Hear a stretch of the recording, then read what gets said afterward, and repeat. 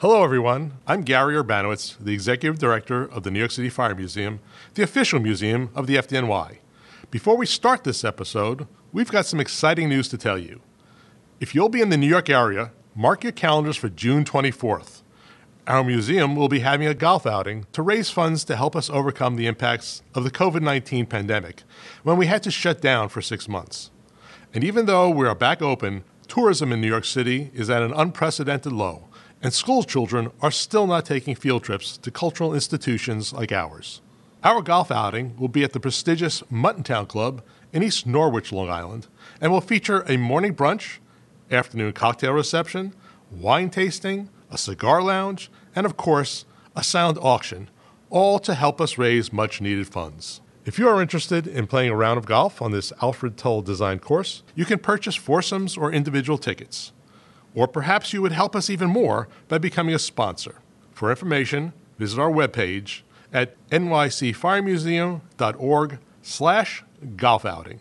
Thank you for your continued interest and support during this challenging time. Now, let's begin our show.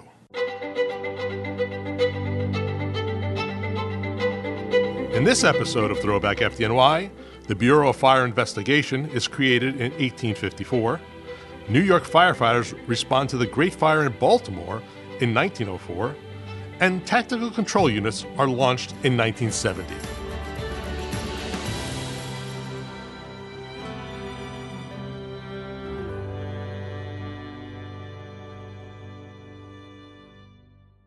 In the spring of 1854, a number of suspicious fires caught the attention of a newspaper reporter named Alfred E. Baker. These culminated with a suspicious fire at the William T. Jennings clothing store on April 25th that claimed the lives of 11 of New York's bravest. This prompted him to write a letter to the New York Board of Police Commissioners suggesting that they appoint an individual to investigate fires of suspicious origin or which have fatal consequences. He even said that they should call the individual the fire marshal.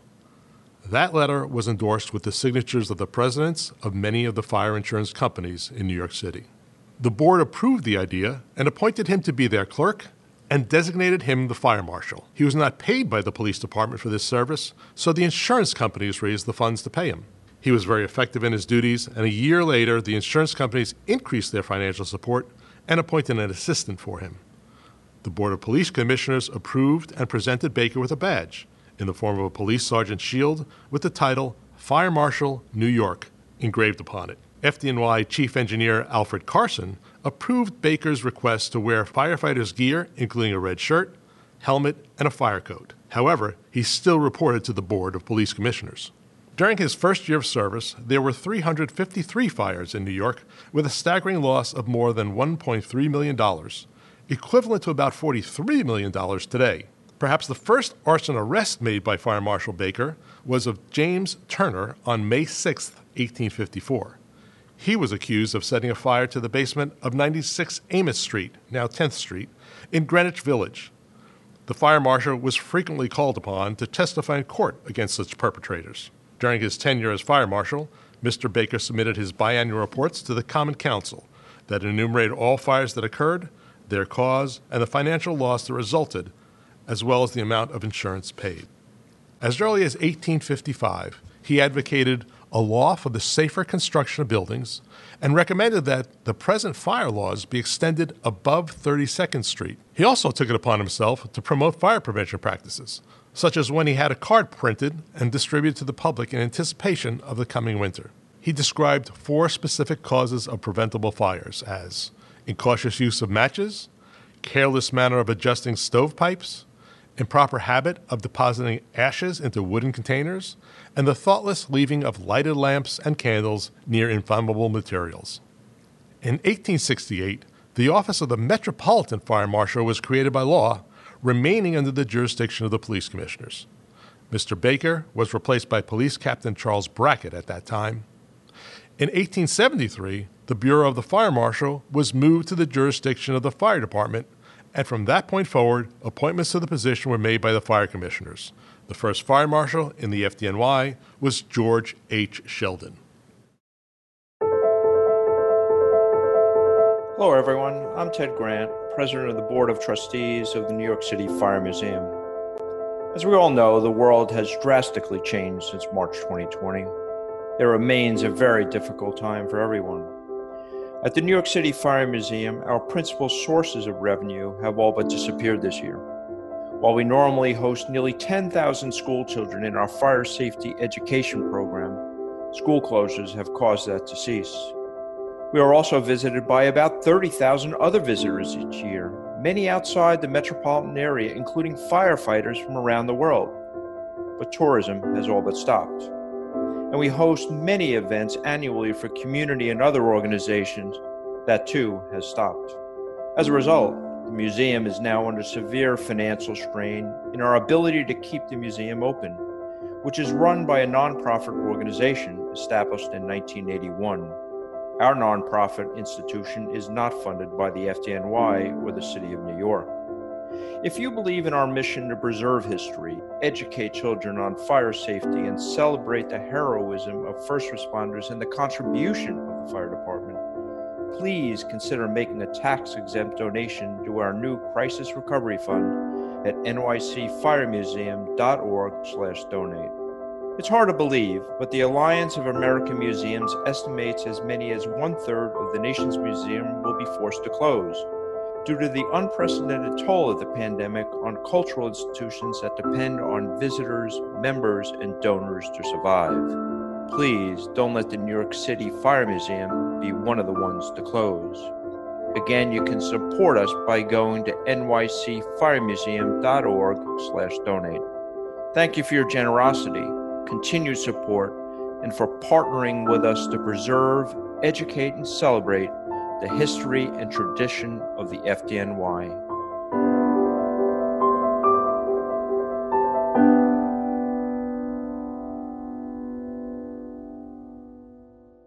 The city of Baltimore, Maryland was afire and needed help. The fire started in the downtown area and was burning out of control for over 24 hours. At 2 a.m. on the second day of the fire, Baltimore Mayor John McLean sent a telegram to New York Mayor George McClellan saying, quote, "If you can send fire engines to us with double crews of men, you will help us." The message was relayed to Acting Chief of Department Charles Kruger, who assigned the following New York companies to respond: Engines 5, 7, 12, 13, 16, 27, and 31. He sent them to the Pennsylvania Railroad Terminal in Jersey City to take a train to Baltimore. Remember, this is long before bridges and tunnels between New York and New Jersey, so the first part of their journey was by ferry across the Hudson River. Later, Mayor McClellan decided that more equipment might be needed, so engines 26, 33, and ladder 5 were dispatched, but they didn't make it on board the train with the first contingent. It took 9 flat cars to transport the apparatus, and since this was during the horse-drawn era, it also took 34 horses to power the apparatus, and they too had to be transported by rail. Battalion Chief John P. Howe was in command of the 130 members and all the apparatus that made the journey. The members of these companies were not prepared for the long trip. Most did not bring along money or heavy winter clothing, but traveling with them, at the request of Chief Kruger, was Dr. Harry Archer, an avid buff who would later be appointed by Mayor LaGuardia as second Deputy Fire Commissioner. He wound up playing an important role in the trip by not only taking care of the members medically, he also footed the bill for their sustenance. Within 1/2 hour of reaching their destination, the New York firefighters went to work. But they soon discovered an ominous problem. Their hose couplings did not match up to the hydrants in Baltimore. Typical of the FDNY, they did some MacGyver-type connections using strips of canvas to hold the hoses against the hydrants, which wasn't very effective. And they drafted water from the Jones Falls to supply their pumpers. 1 year later, the National Fire Prevention Association developed a national standard for hose and hydrant threads, known by some as the Baltimore Standard. But even to this day, only 18 of the 48 most populous cities in the country adhere to it. The fire wasn't brought under control until February 9th, 2 days after it began. In all, more than 1,500 buildings in a 70-square-block area of downtown Baltimore were destroyed. Members of the FDNY boarded their trains on Tuesday afternoon and arrived back in New Jersey at 2 a.m. on Wednesday. Amazingly, there was no loss of life in Baltimore, But one member of the FDNY died as a result of exposure he sustained while fighting this fire. He was engineer of steamer Mark A. Kelly of Engine Company 16. He developed pneumonia and passed away 2 weeks after his return to New York. The firefighters of Engine Company 26 returned to New York with a unique souvenir of their trip: a dog. According to a contemporary account of this adoption, a young fox terrier followed the company around as they made their way around the city fighting the blaze. And it even followed them to the train station when they prepared to return to New York. With no apparent owner, they brought him home with them and named him Baltimore. He even marched with them in the 1904 annual Medal Day Parade. We've got a picture of him, and I'll include it in this month's newsletter.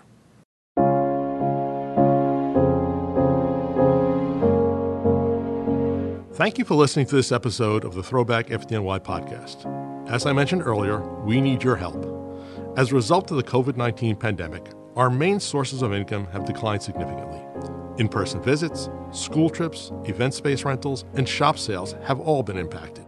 We are now forced to rely more heavily on the generosity of our supporters. Please donate to the New York City Fire Museum to help us fulfill our mission to preserve, educate, and celebrate. Visit nycfiremuseum.org/donate to learn how you can support us. And now back to the episode.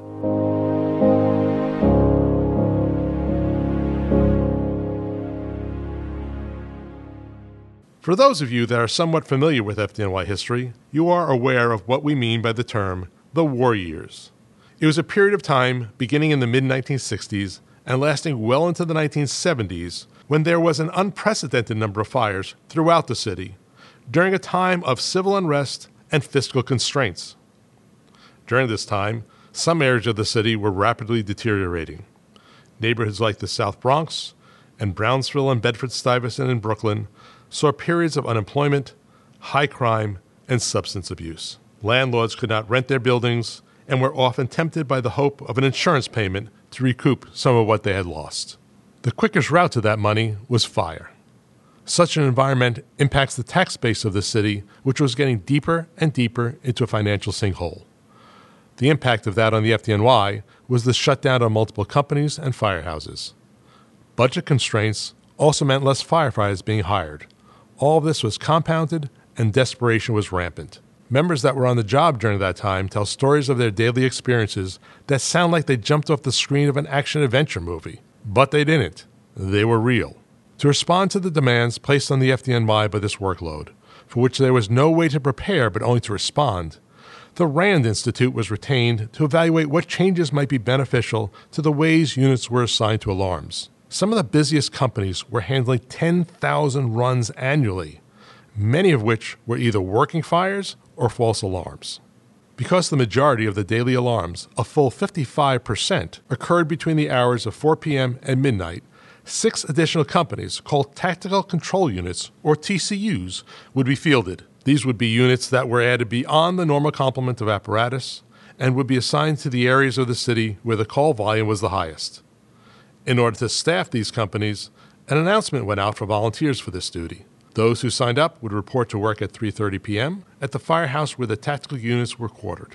Because of the intensity and stress of this assignment, the tactical units had more firefighters than their standard engine or ladder company counterpart. They would then relocate to a firehouse in the hardest hit areas of the city, where they would operate until 12:30 a.m. TCU engines had 6 firefighters, and TCU ladder companies had 7. It was anticipated that in many situations, the companies would fight a fire alone, without any staffing or equipment from additional units. Something we take for granted today was initiated as an added layer of safety and efficiency: handy-talkies.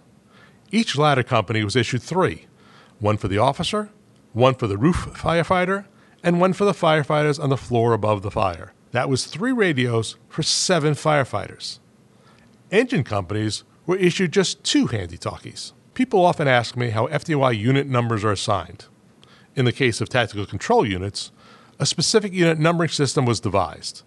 The first number of a 3-digit series was 5 for engine companies and 7 for the ladder companies. This is consistent with the long-standing code number used for those 2 apparatus types. The second number indicated the borough they operated in, 1 for the Bronx, 3 for Brooklyn. The last number was simply sequential. A total of 6 tactical control units were organized, along with 1 tactical control chief. As innovative and effective as the program was, it faced many challenges.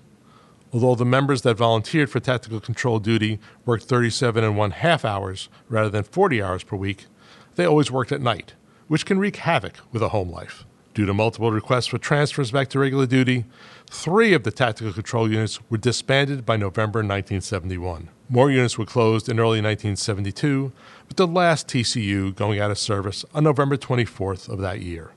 And there was one other technological innovation that was introduced in 1970 as a result of the war years, the power saw. Prior to then, the axe was the quintessential tool carried by ladder companies to cut through roofs and floors to gain access to or ventilate fires. But the physical demands to successfully chop through a thick surface, particularly for an already overworked and overstressed firefighter, was made easier by the power saw. It also added to efficiency by accomplishing the task quicker. Now, of course, the power saw is standard equipment and probably taken for granted. The Tactical Control Force is yet another example of how the FDNY can adapt to unusual circumstances and situations. And remember, this creative response to a volume of fires never seen before or since occurred half a century ago.